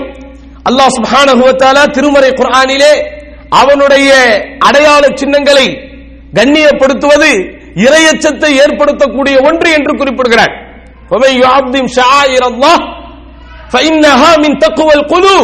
அல்லாஹ்வினுடைய அடையாள சின்னங்களை கண்ணியப்படுத்துவது என்பது உள்ளங்களுக்கு இறையச்சத்தை உண்டாக்கக்கூடியது என்று அல்லாஹ் சொல்லுகிறான். எது? Safa, Marwa, Mina, Arafat, Muzdalifah என்ற அந்த அடையாள சின்னங்களாக எவைகள் எல்லாம் இருக்கிறதோ, மஷாயிர்களாக இருக்கிறதோ, அவைகளை கண்ணியப்படுத்துவது தக்குவா, உள்ளங்களுக்கு தக்குவாவை உண்டாக்கக்கூடியது. அப்ப அந்த இடத்துல போய் தங்குறோம்னா என்ன அர்த்தம்? இறையச்சத்தை நாம் அதிகப்படுத்திக் கொண்டிருக்கிறோம். இறையச்சத்தை அங்கே அதிகப்படுத்திக் கொண்டிருக்கிறோம். சாதாரணமான ஒரு இடம் அந்த மினா என்பது. நபிகள் நாயகம் ஸல்லல்லாஹு அலைஹி வஸல்லம் மக்காவில் இருந்து மதீனாவிற்கு போனார்கள் என்பது வரலாறு. மதீனாவிலே போய் இஸ்லாமிய சாம்ராஜ்யத்தை உருவாக்கினார்கள் என்பது வரலாறு. இஸ்லாமிய மார்க்கம் முழுமைப்படுத்தப்பட்ட அந்த மதீனாவிலே அவ்வளவு பெரிய பின்புலமும் செல்வாக்கும் ரசூலுல்லாஹ்வுக்கு ஏற்படுத்தப்பட்டது என்றால் அதற்கு அடித்தளம் போடப்பட்ட இடம் இந்த மினாவின் கூடாரங்கள். சகோதரர்களே, அங்கதான் அந்த ஹிஜ்ரத்துக்கு முன்னாடி ஹஜ்ஜினுடைய சீசன்களில் பெருமானார் ஸல்லல்லாஹு அலைஹி வஸல்லம் மக்களை தனித்தனியாக சந்தித்து, கோத்திரம் கோத்திரமாக சந்தித்து, இஸ்லாமிய மார்க்கத்தை எடுத்துச் சொல்லி, குறிப்பாக மதீனத்து மக்களுக்கு மத்தியில் ஈமானிய உரத்தை ஊட்டி ரசூல் ஸல்லல்லாஹு அலைஹி வஸல்லம் மதீனாவுக்கு ஹிஜ்ரத் பண்ணி போகும்போது ஒரு மாபெரும் சாம்ராஜ்யத்தின் தலைவராக ரசூலுல்லாஹி ஸல்லல்லாஹு அலைஹி வஸல்லம் அடுத்த கட்ட பரிமாணம் வந்தது, அடுத்த கட்ட பரிணாமம் வந்தது. அதுக்கு காரணமாக அல்லாஹ் ஏற்படுத்தியது இந்த மினா என்கிற இடங்கள். அப்படிப்பட்ட ஒரு அற்புதமான அந்த இடத்திலே போய் அந்த 8ஆம் நாளை கழிக்க வேண்டும் என்று பெருமானார் ஸல்லல்லாஹு அலைஹி வஸல்லம் சொன்னாங்க. அங்கே கவனிக்க வேண்டிய இன்னொன்று முக்கியமான விஷயம், மினாவிலே போய் தங்குகிற போது, அந்த 8ஆம் நாளான யோமு தர்வியாவிலே போய் தங்குகிற போது துஹரையும் அஸரையும் மக்ரிபையும் இஷாவையும் அங்கே நாம் இருக்கும்போது கஸர் செய்து தொழ வேண்டும், ஜம்அ செய்து தொழக்கூடாது. பொதுவா நம்ம பிரயாணத்துக்கு போனா என்ன செய்வோம்? எப்படிங்க தொழுவோம்? ஜம்மு கஸர் பண்ணுவோம். தொழுகையை ரெண்டுத்தையும் ஒன்னாக்குவோம், அப்புறம் தொழுகை என்ன செய்வோம்? சுருக்குவோம். ஆனா அங்க போய் நம்ம இருக்கும்போது என்னதான் செய்யணும்? கஸர் மட்டும்தான் செய்யணும். தொழுகையை சுருக்க மட்டும் தான் செய்ய வேண்டும். தொழுகை அங்க என்ன செய்யக்கூடாது? சேர்க்க கூடாது. யோசிச்சு பாருங்க, எவ்வளவு பெரிய ஒரு கட்டுப்பாடு அங்கே நமக்கு இருந்தால், நபிகள் நாயகம் ஸல்லல்லாஹு அலைஹி வஸல்லம் சுன்னாவிற்கு உயிர் கொடுத்தல் என்பது எவ்வளவு உணர்வுபூர்வமான உயரிய விஷயமாக ஒன்று இருந்தால், அங்க நம்ம என்ன செய்யல? இவ்வளவு தூரம் நாங்க பிரயாணம் பண்ணி வந்திருக்கோம், ஏங்க நாங்க ஜம்மு செய்யக்கூடாதா? ஜம்மு செய்யறதுக்கு எங்களுக்கு அனுமதி இல்லை என்று சண்டை எல்லாம் போடல. அங்க எல்லாரும் ரசூலுல்லாஹி ஸல்லல்லாஹு அலைஹி வஸல்லம் சொல்லிக் கொடுத்த அடிப்படையில் என்ன செய்கிறோம்? நாம் அங்கே கஸர் செய்கிறோம். அடுத்த அந்த மினாவிலே கவனிக்க வேண்டிய ஒரு முக்கியமான விஷயம் என்ன? மஸ்ஜிதுல் கைஃப் என்கிற மிக முக்கியமான ஒரு பள்ளிவாசல் அங்கே இருக்கிறது. நபிகள் நாயகம் ஸல்லல்லாஹு அலைஹி வஸல்லம் அந்த பள்ளியின் சிறப்பம்சத்தை பற்றி சொல்லும் போது சுமார் 70 நபிமார்கள் அங்கே தொழுதிருக்கிறார்கள். அதில் மூசா அலைஹிஸ்ஸலாத்து வஸ்ஸலாம் அவர்களும் ஒருவர் என்று இப்ராஹிம் அலைஹிஸ்ஸலாமுக்கு பிறகு தமக்கு முன்பு அனுப்பப்பட்ட நபிமார்கள் அந்த புனிதமான இடங்களில் சென்ற காட்சிகளை அல்லாஹ் சுப்ஹானஹு வ தஆலா எடுத்து காட்டியதை நினைவு கூர்ந்து சஹாபாக்களுக்கு செய்தி சொல்லுகிறார்கள் என்றால் எவ்வளவு பெரிய ஒரு உணர்வுபூர்வமான ஒரு இடத்தில் அல்லாஹ் சுப்ஹானஹு வ தஆலா நம்மை போய் அங்கே ஒன்று சேர்க்கிறான் என்பதை நம்மால் உணர முடிகிறது. அடுத்த நாள் அதுதான் அந்த ஹஜ் என்கிற கிரியைகளினுடைய ஒரு ஹார்ட், ஒரு உள்ளம். எப்படி ஒரு மனுஷனுக்கு ஹார்ட் அட்டாக் என்பது வந்து விட்டால், மாரடைப்பு என்பது ஒன்று வந்து விட்டால் அது அவனுடைய உயிருக்கே உத்தரவாதம் இல்லாமல் போய்விடுமோ, அவனுடைய உயிரே போய்விடுவதற்குரிய அபாயத்தை ஏற்படுத்துமோ, அந்த மாதிரி அரஃபாத் ஒருவனுக்கு மிஸ் ஆயிடுச்சுன்னு சொன்னா அவனுக்கு ஹஜ்ஜே மிஸ் ஆயிடுச்சு. அரஃபால ஒருவன் நிக்கல, அரஃபாவில் போய் தங்க வேண்டியதை ஒரு ஹாஜி செய்யலன்னா அவருக்கு என்ன தெரியுமா பெனால்டி? மீதி இருக்கிற எல்லாத்தையும் செய்யணும், ஆனா அந்த ஹஜ் அவருக்கு இதாவது திரும்ப இன்னொரு ஹஜ் செய்யணும். எங்க இப்ப நான் ஒரு எக்ஸாம் எழுத போறேன், எக்ஸாம் எழுதும் போதே ஏதோ என்கிட்ட ஒரு ஐடி இல்ல அல்லது நான் ஒரு தவறான ஒரு ஐடியில வந்துட்டேன், என்ன செய்யறாரு என்னுடைய எக்ஸாமினை டிஸ்குவாலிஃபை பண்றார்.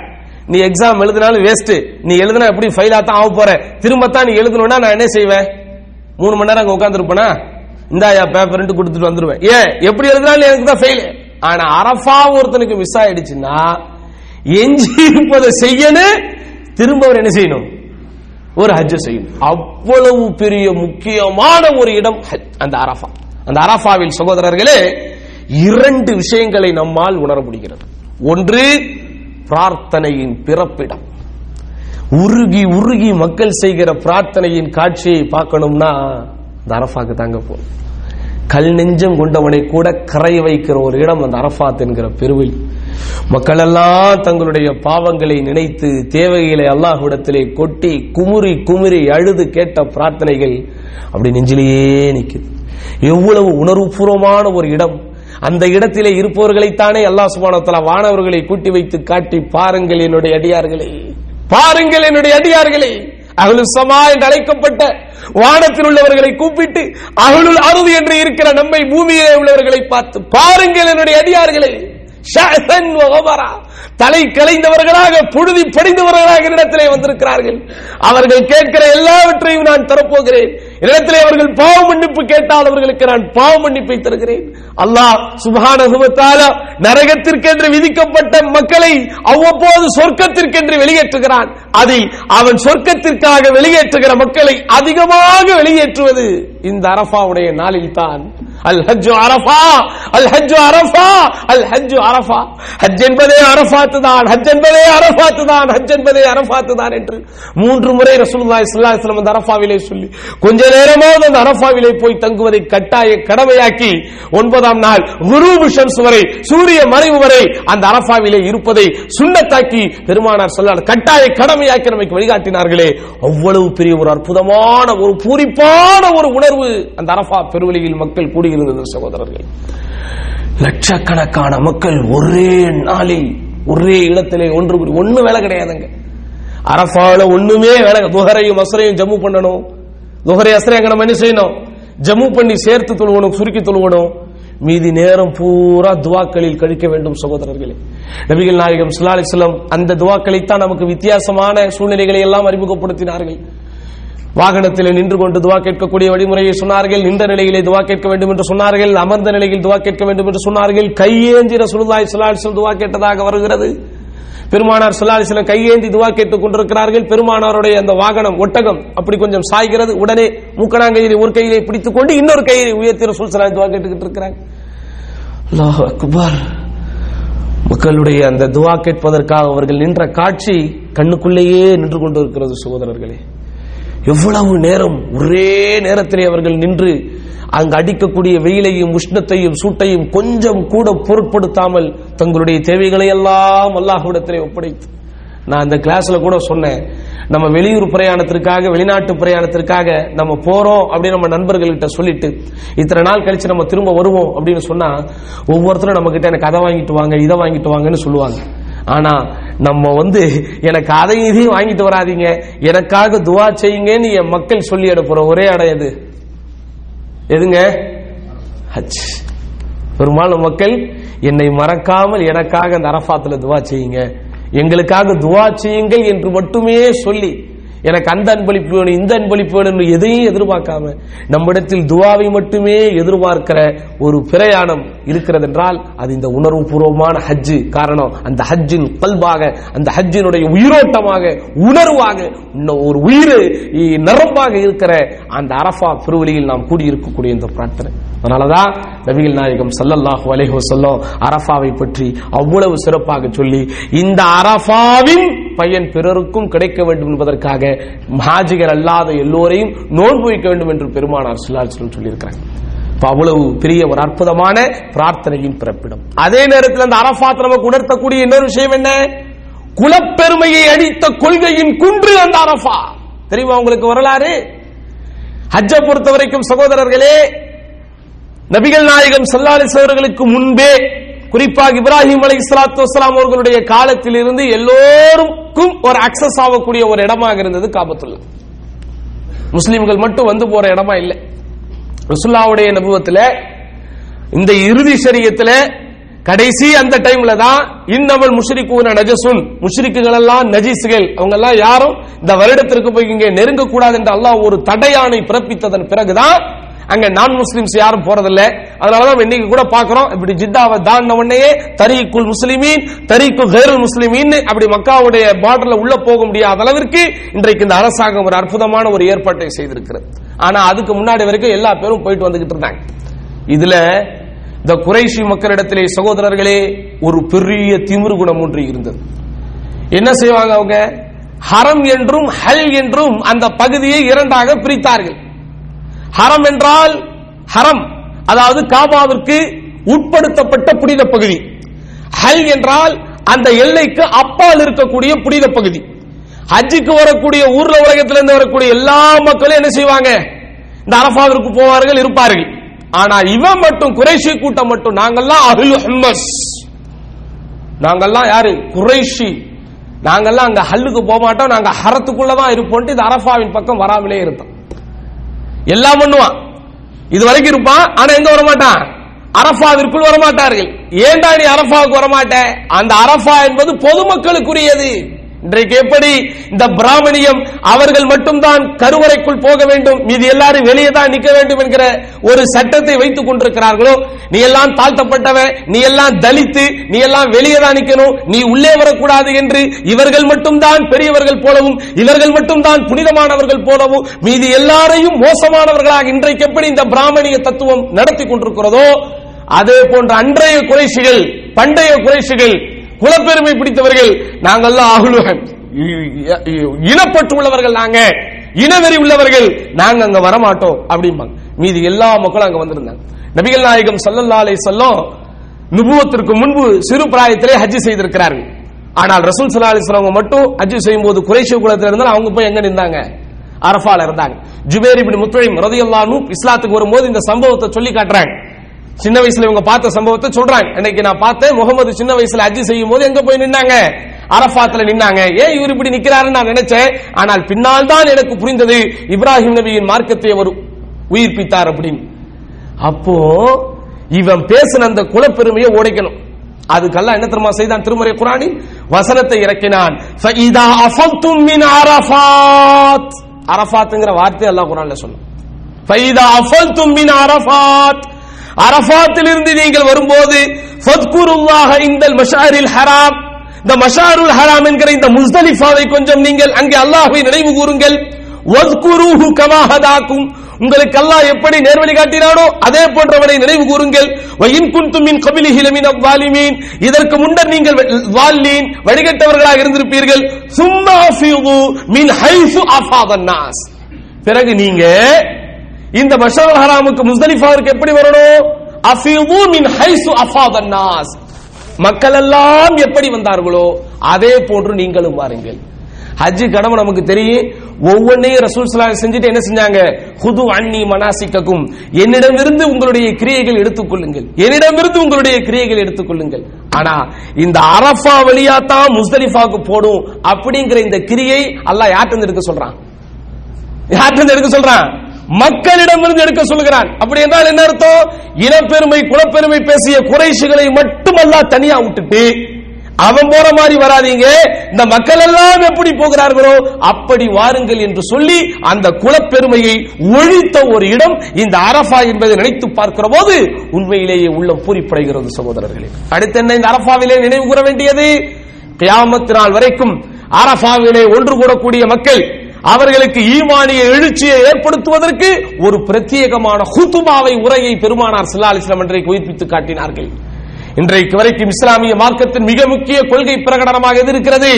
பெருமானார் ஸல்லல்லாஹு அலைஹி வஸல்லம் ஹஜ்ஜத்துல் விதாவிலே செய்த அந்த அரஃபா பெருவெளியிலே பெருமானார் ஸல்லல்லாஹு அலைஹி வஸல்லம் நிகழ்த்திய அந்த பெருவுரைதான் இஸ்லாமிய மார்க்கத்தின் சங்கநாதமாக இன்று வரைக்கும் உலகம் முழுவதும் ஒலித்துக் கொண்டிருக்கிறது. அன்றைக்கு எப்படி ரசூலுல்லாஹி ஸல்லல்லாஹு அலைஹி வஸல்லம் தீண்டாமையை அதிலே ஒழித்தார்கள், பெண்ணடிமையை ஒழித்தார்கள், சமத்துவத்தை நிலைநாட்டினார்கள், குர்ஆனும் சுன்னா மட்டும் தான் பின்பற்றப்பட வேண்டும் என்று தௌஹீதிற்கும் சுன்னாவிற்கும் உயிரூட்டினார்கள், பிதஅத்தை ஒழித்தார்கள். அதே போன்ற சகோதரர்களே,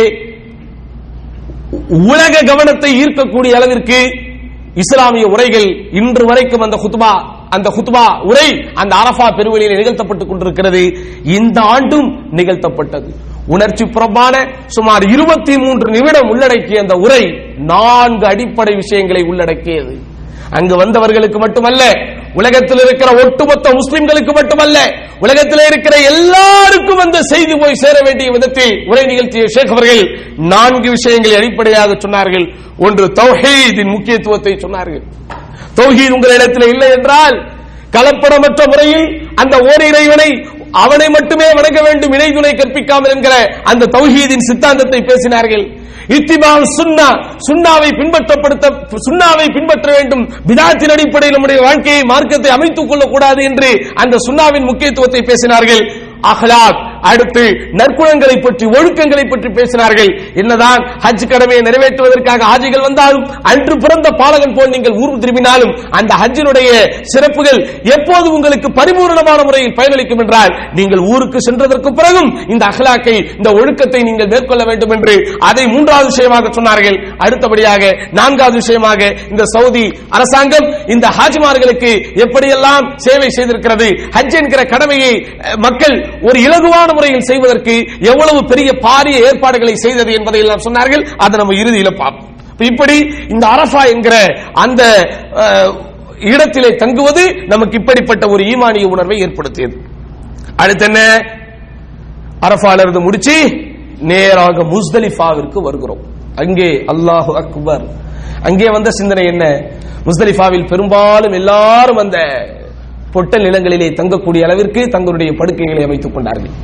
கூடாரங்களிலே இருந்தவர்களுக்கு கூட கையிலே ஒரு பெட்டுகளை கொடுத்து, கையிலே ஒரு படுக்கையை எல்லாம் கொடுத்து விட்டு அவர்களுக்கு பக்கத்திலே போய் அந்த வெளியே படுக்கக்கூடிய அளவிற்கு, அந்த கொஞ்ச நேரம் அங்கே இருக்கக்கூடிய அளவுக்கு ஒரு சூழலை ஏற்படுத்தினார்கள். அந்த சூழல்களை பார்க்கும்போது அல்லாஹ் அக்பர், அங்கே வந்த உணர்வு, இம்மையை துறந்த, இச்சையை மறந்த மறுமையின் சிந்தனை. சகோதரர்களே, யாருடைய முகத்திலையும் யாருடைய உள்ளத்திலையும் உலகத்தினுடைய ஆசையோ ஆசாபாசமோ எந்த விதமான இச்சையோ என்னவோ எதுவுமே இல்லாமல் முழுக்க முழுக்க மறுமைக்காக நான் தயாராகுவதற்காக இருக்கிறேன், இன்றைக்கே என்னை அல்லாஹ் அழைத்துக் கொண்டாலும் நான் செல்வதற்கு தயாராக இருக்கிறேன் என்கிற அளவிற்கு ஒரு மறுமையின் சிந்தனையை அந்த முஸ்தலிஃபாவினுடைய இரவு ஏற்படுத்தியது என்பதை யாராலும் மறக்க முடியாது. அதனால் தான் அல்லாஹ் சுப்ஹானஹு வ தஆலா முஸ்தலிஃபாவை ஒரு சிறப்புக்குரிய இடமாக்கி திருமறை குர்ஆனில் மஷாருல் ஹராம் என்கிற பெயரிலே சொன்னார். நபிகள் நாயகம் ஸல்லல்லாஹு அலைஹி வஸல்லம் அவர்கள் கூட அவர்களுடைய ஹஜ்ஜிலே குறிப்பிடுகிறார்கள், மஆஷரன் நாஸ், ஓ மக்களே, அதானி ஜிப்ரீல், ஜிப்ரீல் இப்போது என்னிடத்திலே வந்தார், ஃபஅக்ரானி மின் ரப்பி ஸலாம, என் இறைவன் எனக்கு சொல்லி அனுப்பிய ஸலாமை எனக்கு சொன்னார். வகால், மேலும் கூறினார், இன்னல்லாஹ அஸ்ஸ வ ஜல்ல கஃபர லி அஹ்லி அரஃபாத் வ அஹ்லி அல் மஷாரி வ ضمن عنهم التبعات. ஜிப்ரீல் அலைஹிஸ்ஸலாம் விட்டு அல்லாஹ் சொல்றான்.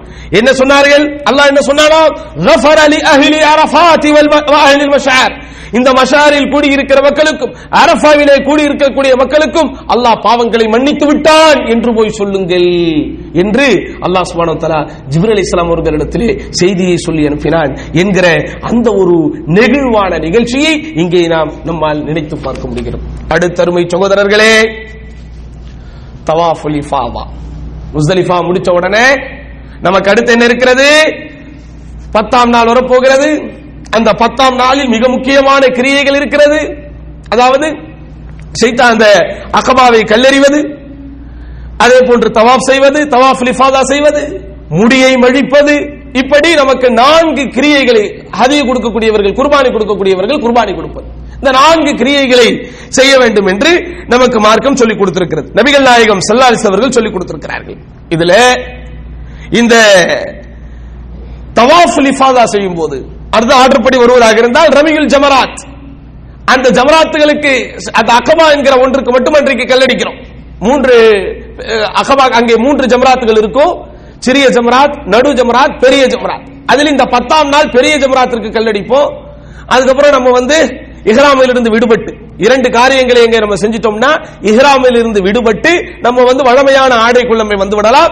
அதுக்கு அடுத்து 11, 12, 13 அல்லது 11, 12 3 ஜமராத்துகளுக்கும் கல்லடிப்போம்.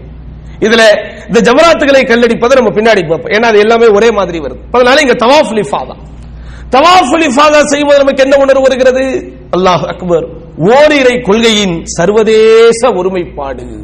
இன்னும் கொஞ்சம் அங்க அட்வான்ஸா பார்க்கலாம். ஏன்னா தவாஃபுல் குதூமை பொறுத்த வரைக்கும் மக்காவுக்குள்ள யார் எப்ப என்ட்ரா ஆகுறாங்களோ அப்ப அவங்க செய்வாங்க. என்ட்ரா ஆகுறது ஒவ்வொருவருக்கும் ஒவ்வொரு நாள் வித்தியாசப்படும். தவாஃபுல் விதா என்பதும் எப்போது மக்காவிலிருந்து எல்லாரும் வெளியே போவாங்களோ அப்போ வெளியே வருவதும் ஒவ்வொருத்தருக்கும் ஒவ்வொரு நாள் வித்தியாசப்படும். ஆனால் இந்த தவாஃபுல் இஃபாதா என்பது மட்டும் பெரும்பாலும் எல்லாரும் ஒரே நேரத்தில் பண்ணக்கூடிய, அதனாலதான் இந்த தவாஃபுல் இஃபாதாவை நம்ம ஹைலைட் பண்றோம்.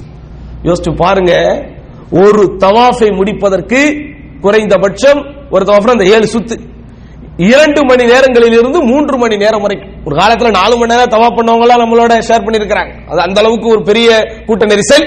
இப்போது நம்ம செஞ்ச இந்த தவாஃப் 2.5 மணி நேரம் 3 மணி நேரம், இந்த அளவிற்கு அந்த தவாஃப் செய்யக்கூடிய அந்த கூட்டம் அன்றைக்கு இருந்துச்சு.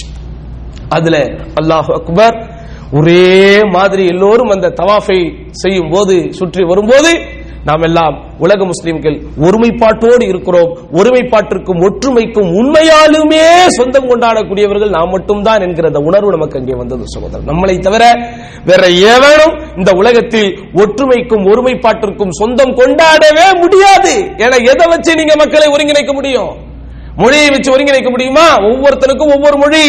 நிலத்தை வைத்து ஒருங்கிணைக்க முடியுமா? தேசத்தை வைத்தோ தேசிய ஒருமைப்பாட்டை வைத்தோ ஒருங்கிணைக்க முடியுமா? நிச்சயமா முடியாது. ஓர் இறைவனை வைத்து தான் ஒருங்கிணைக்க முடியும். அப்போ அந்த ஓர் இறைவனை வணங்கக்கூடியவர்கள், இந்த ஒப்பற்ற ஓர் இறை ஏற்றுக்கொள்ளக்கூடியவர்கள் ஒரே மாதிரி தவாஃப் செய்யும் போது ஒரு உலக ஒருமைப்பாட்டிற்கு இதுதான் அடையாளம் என்பதை அங்கே நம்மால் புரிய முடிந்தது. அடுத்த சகோதரர்களே, இந்த கல்லடிக்கிற அந்த அக்கபாக்களுக்கு என்னங்க லாஜிக் இருக்கு? இப்ராஹிம் அலைஹிஸ்ஸலாத்து வஸ்ஸலாம் அவர்களுடைய மகனாரை அறுத்து பலியிடுவதற்காக போகும்போது ஷைத்தான் அவர்களை தடுக்கும் விதத்தில் ஒரு இடத்துல வர்றான். 7 கல்லை தூக்கி அடிக்கிறாங்க, பூமியோடு பூமியா போறான். திரும்ப இன்னொரு இடத்துல வர்றான், அங்கேயும் 7 அடி அடிக்கிறாங்க, அங்கேயும் மண்ணோட மண்ணாயிடுறான். திரும்பவும் பெரிய இடத்துல வருகிறான், அங்கேயும் அடிக்கிறார்கள், அதுக்கப்புறம் வர்றதில்லை. இந்த கான்செப்டை உயிர்ப்பிக்கும் விதத்திலே 11ஆம் நாள் 12ஆம் நாள், அதாவது 2 நாள்லயே முடிச்சுட்டு வர்றவங்க, அல்லது 13ஆம் நாள் இருந்து பூரணப்படுத்தி விட்டு வருபவர்களுக்கு நபிகள் நாயகம் ஸல்லல்லாஹு அலைஹி வஸல்லம் சுன்னா ஆக்கினது என்னது? அங்க போய் முதலில் அந்த சிறிய ஜமராத்திலே 7 கல் எறியணும். கல்லெரிச்சிட்டு கொஞ்ச நேரம் அங்க கிப்லாவை முன்னோக்கி துவா கேட்கணும். திரும்ப நடுவில் இருக்கக்கூடிய ஜமரால 7 கல் அடிக்கணும். திரும்ப கொஞ்சம் முன்னாடி வந்து ரொம்ப நேரம் நின்று துவா கேட்கணும். அதுக்கப்புறம் பெரிய அந்த அகபா பெரிய ஜமராத்துல கல் அடிச்சுட்டு பேசாம வந்துடணும். இதுக்கு நீங்க என்னங்க லாஜிக் சொல்ல முடியும்? லாஜிக்கை தூக்கி போட்டுட்டு, பகுத்தறிவாதத்தை தூக்கி போட்டுட்டு, ஏ ரப்பு எனக்கு இப்படி செய்ய சொல்லுகிறான், அல்லாஹ்வுடைய தூதர் நபிகள் நாயகம் ஸல்லல்லாஹு அலைஹி வஸல்லம் இப்படி செய்ய சொன்னார்கள் என்கிற அந்த ஒற்றை காரணத்தை தவிர வேறு எந்த காரணத்தையுமே நீங்க சொல்ல முடியாது. அதனால்தான் நான் உங்களுக்கு சொன்னேன், ஈமானிய உரத்தை, ஈமானிய உணர்வை நமக்கு முழுமையாக்கக்கூடிய ஒரு கடமையாக இந்த ஹஜ் என்கிற கடமை இருக்கு.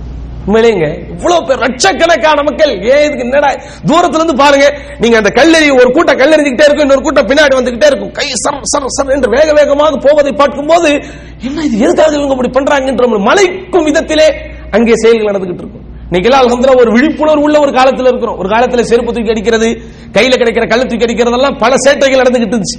இன்னைக்கு மாஷா அல்லாஹ் அந்த பிரச்சாரங்கள், குறிப்பாக இந்த தாவா சென்டர்கள் எல்லாம் ஒரு ஒருங்கிணைந்து மார்க்க பிரச்சாரம் செய்ததன் விளைவு இன்னைக்கு அந்த பெரிய அளவுல சேட்டைகளை பார்க்க முடியல. இன்னைக்கெல்லாம் அப்படி என்னமோ சைத்தானே முன்னாடி நிக்கிற மாதிரி, சைத்தான்கிட்டயே சண்டை போடுற மாதிரி ரொம்ப கடுமையான கர்ண கொடூரமாக முகங்களை வச்சுக்கிட்டு எல்லாம் மக்கள் பண்ணிக்கிட்டு இருந்தாங்க. இன்னைக்கு அந்த கட்டுப்பாட்டை சமிஅனா வ அதானா, செவிமடுத்தோம் கட்டுப்பட்டோம் என்கிற அந்த பூரண பிரதிபலிப்பை வெளிப்படுத்துகிற ஒரு கடமையாக அந்த ஜம்ராத்துகளுக்கு கல்லெறியக்கூடிய அந்த சம்பவங்களை பார்த்து, இப்படி சகோதரர்களே மிக உயரிய உணர்வுகளை இந்த ஹஜ் என்பது ஏற்படுத்தியது. இங்கே இன்னொரு விஷயத்தையும் குறிப்பிட வேண்டும், அதாவது மார்க்கம் எவ்வளவு இலகுவானது என்பதை உணர வேண்டும். ஹஜ் என்பது சகோதரர்களே, வெளியே நின்று பார்க்கிறவங்களுக்கு பெரிய மலை யாத்திரை, ரொம்ப பெரிய மலை யாத்திரை. பொதுமக்களுக்கு மட்டுமல்ல, மார்க்கம் படித்தவர்களுக்கும் அப்படித்தான். 5-6 வருஷம் 7 வருஷம் மதரசால படிச்சுட்டு வந்த ஆலிம்கள் என்று மக்களால் அழைக்கப்படுபவர்களுக்கும் அப்படித்தான், பெரிய மலையாகத்தான். நான் உள்ள போய் அதனுடைய சட்டங்கள் எல்லாம் நம்ம கொஞ்சம் பூரணமா படிக்கும் போது அல்லாஹ் அக்பர், எவ்வளவு இலகுவான ஒரு மார்க்கம் அப்படிங்கறத இங்கே நம்மளால தெரிஞ்சுக்க முடிஞ்சு.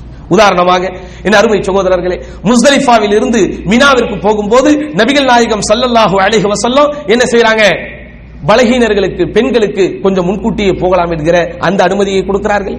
அதே போன்று இந்த 11ஆம் நாள் 12ஆம் நாள் கல்லெறியும் போது பலகீனர்களாக இருந்தால், முடியாதவர்களாக இருந்தால் 11வது நாளுடைய கிரியை 12வது நாள்லையும் சேர்ந்து செய்யலாம்னு சொல்லி இருக்கிறாங்க. அதே மாதிரி 10வது நாளில் நாம் செய்ய வேண்டிய கிரியைகளை பொறுத்த வரைக்கும் ஆர்டர் புறமாக நபிகள் நாயகம் செஞ்சிருந்தாலும், நான் இதை முன்னாடி செஞ்சிட்டேன், நான் இதை பின்னாடி செஞ்சிட்டேன் என்று கேள்விகள் கேட்கும் போதெல்லாம் இஃப்அல் லா ஹரஜ், இஃப்அல் லா ஹரஜ், செய்யுங்கள் அதில் பிரச்சனை இல்லை, செய்யுங்கள் அதில் பிரச்சனை இல்லை என்று சொல்லி அந்த ஆர்டர்களை மாற்றுவதற்கு ரசூல் ஸல்லல்லாஹு அலைஹி வஸல்லம் கொடுத்த அனுமதி. குறிப்பாக சகோதரர்களே, தவாஃபுல் விதா என்பது எல்லா காரியங்களையும் முடிச்சுட்டு வாஜிபாத்துகளில் ஒன்றாக இதை உலமாக்கள் சொல்கிறார்கள். ஆனா அந்த கடைசி தவாஃபை செய்ய முடியாத அளவிற்கு, குறிப்பாக பெண்களுக்கு மாதவிடாய் வந்து விட்டால் அவர்கள் செய்ய வேண்டியதில்லை என்று சலுகை மார்க்கம் கொடுக்கிறது. நீங்க இருந்து பூர்த்தியாகி நீங்க தூய்மையானதுக்கு அப்புறம் அதை செஞ்சுட்டு தான் நீங்க வெளியே வரணும்னு ஒரு சட்டம் போடாம, அந்த யாருக்கெல்லாம் அந்த இயற்கைக்கு அந்த விலக்கு அவர்களுக்கு வருகிறதோ அவர்களுக்கு ஒட்டுமொத்தமாக இந்த சட்டத்தையே நபிகள் நாயகம் ஸல்லல்லாஹு அலைஹி வஸல்லம் விதிவிலக்காக காட்டும் போது உண்மையில் இந்த இஸ்லாம் எவ்வளவு இலகுவான மார்க்கம் என்பதை நம்மால் உணர முடியும். அடுத்து குறிப்பாக ஹாஜிமார்களே, அங்கே இருக்கும்போது நீங்கள் எப்படி இருந்தீர்கள்? ஒவ்வொரு கிரியையும் இப்படித்தான் செய்யணுமா, இப்படி செய்யணுமா, அப்படி செய்யணுமா என்று எவ்வளவு கேள்விகள் அங்கே இருக்கக்கூடிய மௌலிம்களிடத்தில். ஏன் இதே கேள்விகள் உங்களுடைய ஏனைய விஷயங்களுக்கு வர்றதில்லை? ஹஜ் என்கிற கடமையை நிறைவேற்றும் போது எப்படி உங்கள் முஅல்லிம்களிடத்திலே மார்க்கத்தில் இது இருக்கிறதா அது இருக்கிறதா என்ற ஆதாரம் கேட்டு கேட்டு செய்தீர்களோ, அதே போன்று ஏனைய கடமைகளையும் நீங்கள் நிறைவேற்ற வேண்டும்.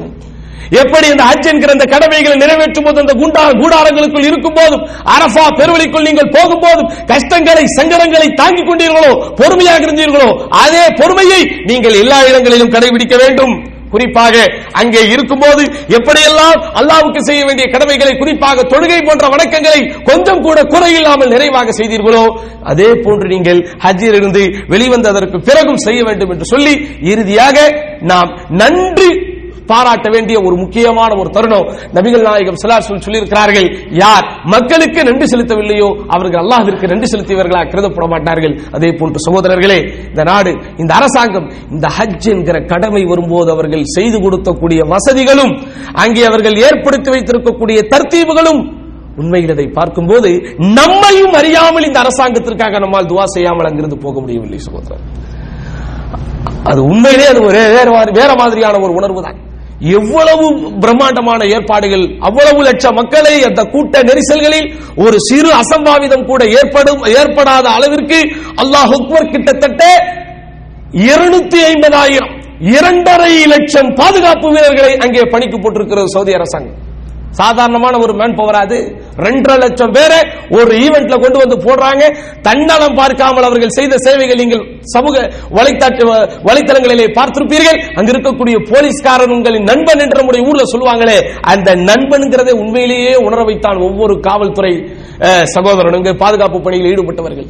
இந்த சவுதி மண்ணின், இந்த மண்ணின் மைந்தர்கள் அங்கே வாலண்டியர்ஸ், தன்னார்வ தொண்டர்களாக ஆயிரக்கணக்கான பேர் நம்முடைய மக்கள் இங்கிருந்து கூட போயிருக்கிறார்கள். சவுதி நெடுகிலும் எங்கெங்கெல்லாம் இருக்கக்கூடியவர்கள் எல்லாரும் இந்த ஹஜ் என்கிற இந்த கிரியைகளில் மக்களுக்கு வசதி செய்ய வேண்டும், மக்களுக்கு கிரியைகளை இலகுவாக்க வேண்டும் என்பதற்காக தன்னலம் பார்க்காம அந்த தன்னார்வ தொண்டு நிறுவனங்களாக ஆயிரக்கணக்கான பேர் அங்கே போய் செய்த இந்த பங்களிப்புகளை எல்லாம் நினைச்சு பார்க்கும்போது உண்மையில் சகோதரர்களே, இந்த நாட்டிற்கென்று அல்லாஹ் ஒரு பரக்கத்தை வைத்திருக்கிறான். அந்த பரக்கத்தை இன்னும் இன்னும் அல்லாஹ் சுப்ஹானஹு வ தஆலா இங்க என்ன செய்வான், அதிகரிக்க செய்வான். எவ்வளவு சிறப்பு வசதிகள் உட்படுத்தப்பட்ட மருத்துவமனைகள், எவ்வளவு பெரிய பெரிய டாக்டர்கள் அங்கே ஆன் டியூட்டியில் பாதுகாப்பு பணிகளில் ஈடுபடக்கூடிய அரசு சார் நிறுவனத்தை சார்ந்தவர்கள், தனியார் நிறுவனத்தை சார்ந்தவர்கள், இன்னொன்றை நான் இங்க பதிவு செய்யணும். ஹம்லாக்கள் கூட, மற்றவங்களுடைய அனுபவம் எப்படியோ நம்ம போனதுல சொல்றோம், இந்த ஹம்லாக்கள் கூட சகோதரர்களே எங்கெல்லாம் அப்படி இருக்கலாம் அப்படின்னு நம்ம சாதாரணமா நினைப்போமோ அங்க கூட இருக்காம எல்லா இடத்திலும் அவர்கள் வாங்கிய பணத்திற்கு நிரப்பமாகவே செய்யக்கூடிய அளவிற்கு சேவைகள் செய்து இந்த ஆண்டு ஹஜ் பெரிய அளவில் எல்லாருடைய ஒரு வரவேற்பையும் பெறத்தக்க அடிப்படையில் அல்ஹம்துலில்லாஹ் நடந்திருக்கிறது. எல்லாம் வல்ல அல்லாஹ் சுப்ஹானஹு வ தஆலா யாரெல்லாம் இந்த ஹஜ் என்கிற கடமையை நிறைவேற்றினார்களோ அவர்களுடைய ஹஜ்ஜை அல்லாஹ் சுப்ஹானஹு வ தஆலா பரிபூர்ணமான முறையிலே அல்லாஹ் அங்கீகரிக்க வேண்டும். இன்னும் யார் யாருக்கெல்லாம் இந்த பாக்கியம் கிடைக்காமல் இருக்கிறதோ அவர்களுக்கெல்லாம் அல்லாஹ் இந்த பாக்கியத்தை வெகு விரைவிலேயே தர வேண்டும். யா அல்லாஹ், உனக்காகவே இந்த கடமையை நிறைவேற்றி உன்னுடைய நன்மையை மட்டுமே எதிர்பார்த்தவர்களாக இந்த கடமையை நிறைவேற்றி அன்று பிறந்த பாலகர்கள் போல் நாங்கள் எல்லாம் திரும்பி உன்னுடைய வழியிலேயே இருந்து உன்னுடைய வழியிலேயே நாங்கள் இறந்தும் போகுவதற்கு எங்களுக்கு அருள் புரிவாயாக என்று எல்லாம் வல்ல அல்லாஹ்விடத்தில் துஆ கேட்டு வாய்ப்புக்கு நன்றி கூறி முடித்துக் கொள்கிறேன். வாஹிரு தஅவானா அல்ஹம்துலில்லாஹி ரப்பில் ஆலமீன். அஸ்ஸலாமு அலைக்கும் வரஹ்மத்துல்லாஹி வபரகாத்துஹு.